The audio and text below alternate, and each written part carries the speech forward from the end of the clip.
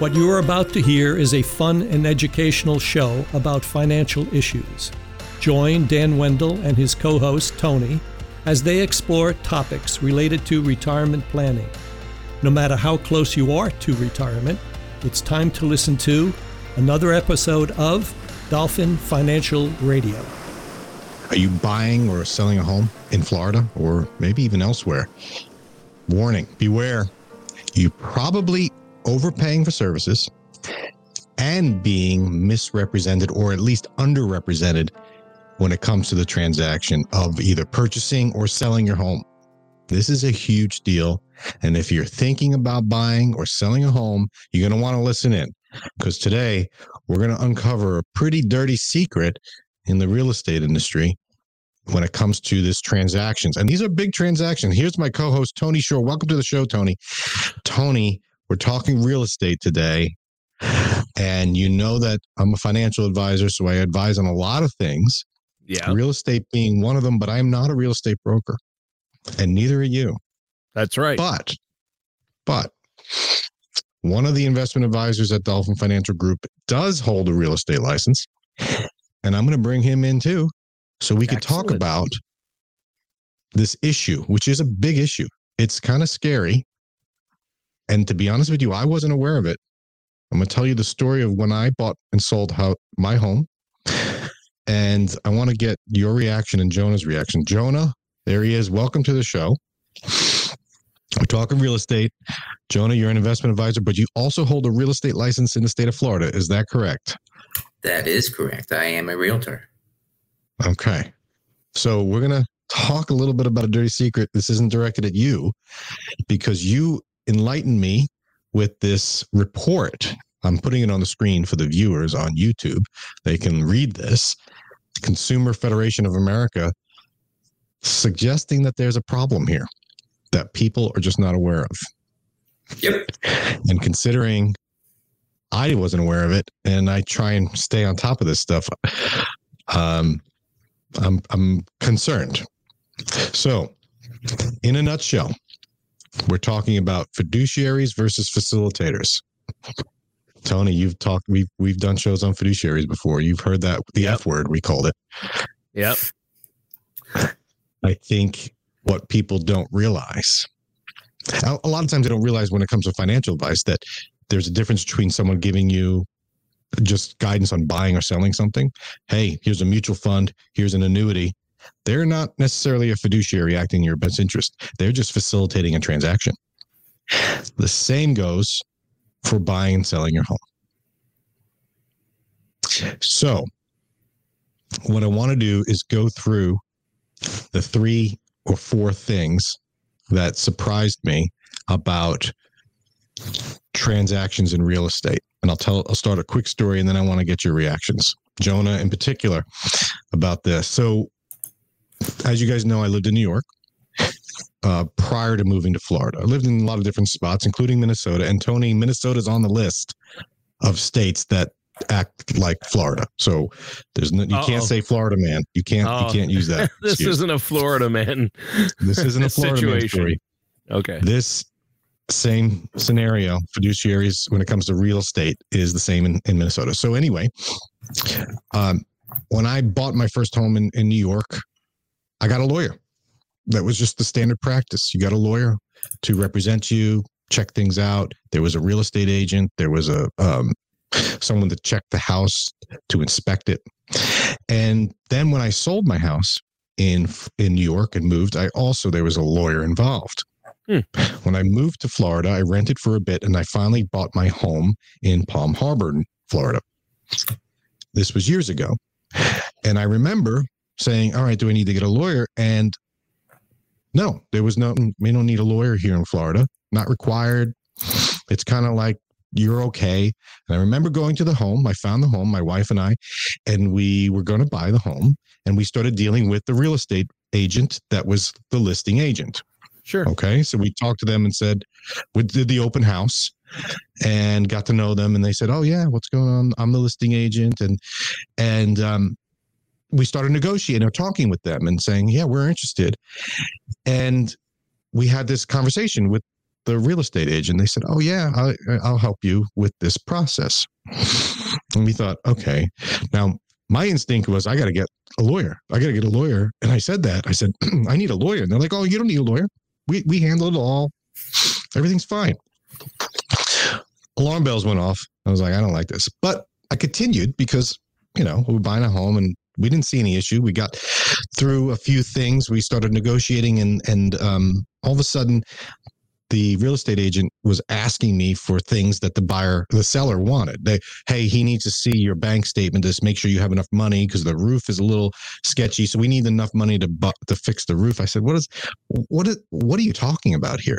I started getting a little concerned that I was like talking with this real estate agent who was supposed to be helping me, but it was representing the seller. And I said, I need somebody.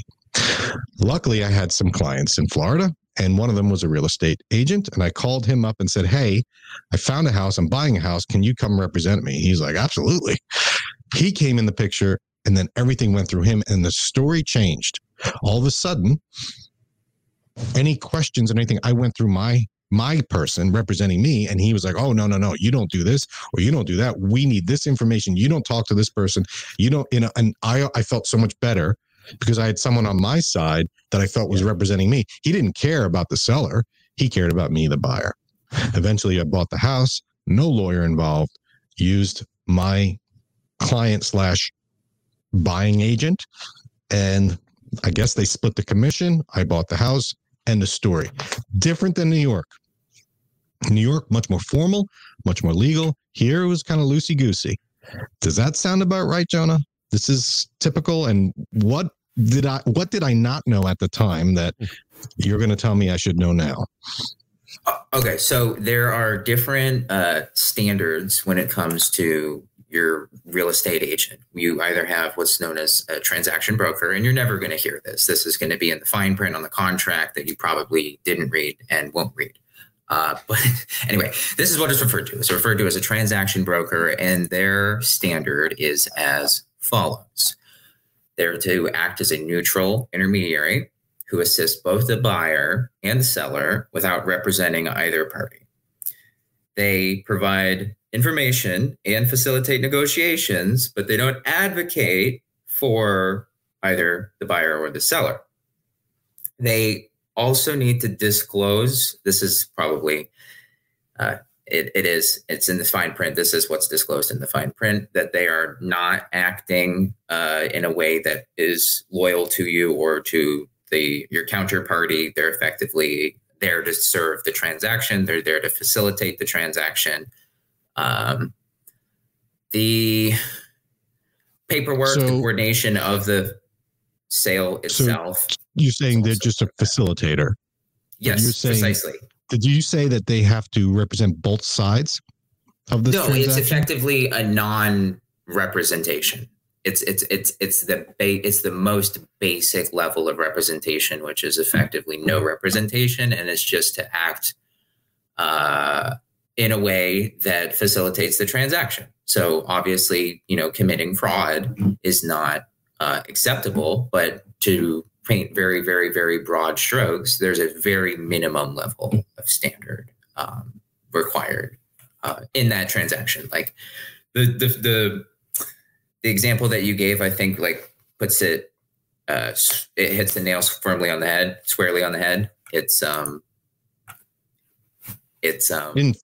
I didn't feel like the selling agent had my best interest in mind at all. Without a doubt, absolutely not. No, if their commission is based off of the sale price, that is firmly at odds with you, the buyer. But in that relationship, that selling agent was supposed to be helping me as well, theoretically, transact the business. Correct. But the demands seem to be always coming from the seller through that agent. The issue internally is listings are hard to come by. So when you get a listing, it's I wouldn't say it's easy to sell a property. It depends on the market that you're in. It depends on the property. Right now, it's a pretty generally correct. It is a seller's market. But no, just generally, they're there to facilitate the transaction, and for them to advocate seemingly more so for the seller, I think is representative of them effectively having caught a fish and are using that fish to catch another fish, which is, I have a listing, like I'm going to make the commission for the sale of it, but like, let me also find a buyer for them as well and take that commission too. I highlighted some language from that report. And Tony, I want you to look at these words: that a transaction broker which is that the default in Florida and Minnesota? Yes. Jonah? I can't speak to Minnesota. It sounds like you might be able to. I was trying to find the states on. There were 17 states that they allow this facilitator in role. And in Minnesota, I did look it up. Minnesota, they're known as facilitators. In Florida, they're known as transaction brokers. 17 states allow for this, and they are not legally required to have loyalty, confidentiality, obedience, or to fully disclose. But I will say one more point before. It sounds about right. Your situation, your experience, Dan, sounds exactly like my wife and I's experience when we bought this house. Exactly, in Minnesota. I've never heard of somebody using a lawyer to buy a house. That's a new one on me. And I have heard lots of stories. It sounds like what you guys are talking about is, if we want to sell the house and we get a real estate agent to sell the house for us, and they find a buyer, and the buyer doesn't have its own realtor that hooked them up, they want the whole commission for themselves. So, I don't know where their loyalty is going to be, but they had a relationship with us first. And so maybe we know them or whatever. So if I'm the buyer, like when we bought this, the person listing it wanted to sell it, and I got that vibe too. So I went and got our own realtor, and they split the commission then, and I felt better about it. It sounds like where the trouble comes in, and like states like Florida and Minnesota, there's just one, if there's one realtor representing both parties, they're not really, they're only representing themselves. And, if anything, I would say they're going to lean bias toward the people who hired them in the first place or wanted to work with them. Right. That's what I was trying to express in far too many words. But is this the case, Jonah, where, like, from what I understand, the default is this lower transaction as opposed to the fiduciary? And is there such a thing as a fiduciary? Yes, there is. So you can hire a fiduciary. It's called a single agent, and basically it means I'm going to represent the buyer or I'm going to represent the seller. There is no double dipping. There is also a different standard.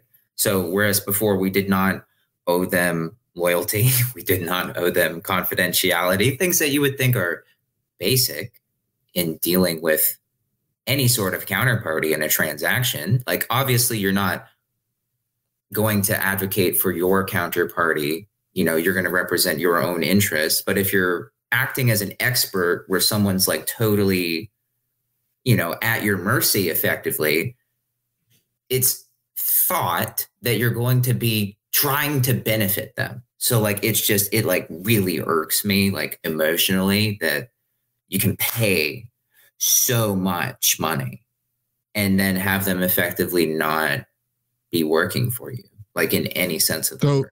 Anyway, yeah, that's crazy, because they're getting what, 6% or yes, whatever I got it is. Some numbers. Real estate commissions 5 to 6% in the U.S. Great Britain less than 2%. Oh yeah. But you're saying that you could be a single agent. That's what you want. You could hire a single agent. I don't want that. I'll make way less money. You, the buyer, you, the seller, want someone representing you. And if they're a single agent, they've agreed that they're representing you. And the standards are different. And they're a fiduciary. So now they have loyalty to you, confidentiality between you, obedience to you, and they have to fully disclose everything to you. That's not the default, but that is an option. How does that work? Yeah. What's crazy is there's a difference in the single agent requirement and the transaction broker requirement. So Time out.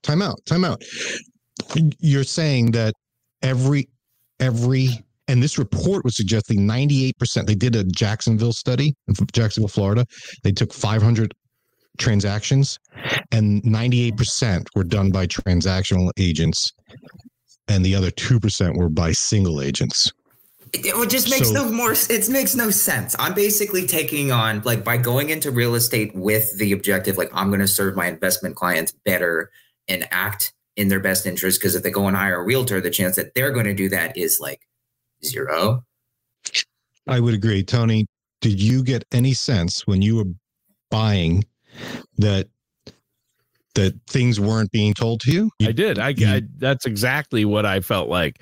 When the realtor, the listing agent for the home, was supposedly representing the seller and us. And that's the way they present it. Like, they're representing, they're going to work hard for both of us and make it a deal. And yeah. But I got the sense that no, things weren't being disclosed to me that should have been. And, I got the sense that no, if anything, this person's representing the seller.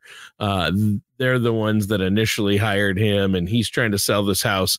I'm trying to buy it. We're on different sides. I need representation, is how I felt. And legally, the default is they're just facilitating it. And in fact, when I was reading this, Jonah, correct me if I'm wrong, as an agent in this process, you're not allowed to do the fiduciary things. You can't give advice. You can't say, man, I think you could get more. I think you should sell this. They just do that, but that's not technically legal. A transactional broker in Florida should only be, hey, this is the forms you need to fill, this is the paperwork, the listing, all that. They can't be like, hey, you should raise the price now because this buyer or that. That's all legal. Chicken the hornet's nest, but everyone does doing that. Like, there are so many realtors in this county, and like, I definitely do not want to say that by them taking on additional responsibility and hopefully doing a better job advocating for both parties, they are in effect breaking the law. Even if they are breaking the law, like, I would hope that more, and but that's, I think, what the issue that I ran into, like, with how people think about even real estate brokers, even how they think about it. They feel like acting as a transaction broker, like, is the end all be all, because the compensation is effectively double. Why would I do more work to make half the amount of money? That doesn't make any sense. I'm going to do mental gymnastics to make it make sense for me to make the more money. And that's effectively what goes on. So 98% of the people that we're going to deal with are going to double dip and owe no allegiance to either party, and with reduced liability.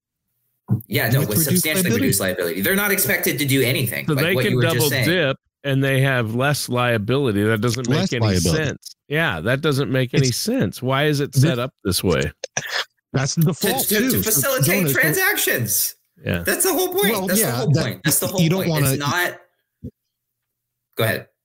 You don't want to stop the grind. Stop the wheels of motion going of transactions. You don't.